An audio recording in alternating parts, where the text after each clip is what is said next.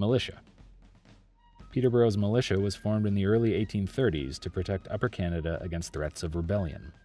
Following its reorganization in the late 1860s and early 1870s, the militia served not only as military defense, but also as a key factor in the town's social life.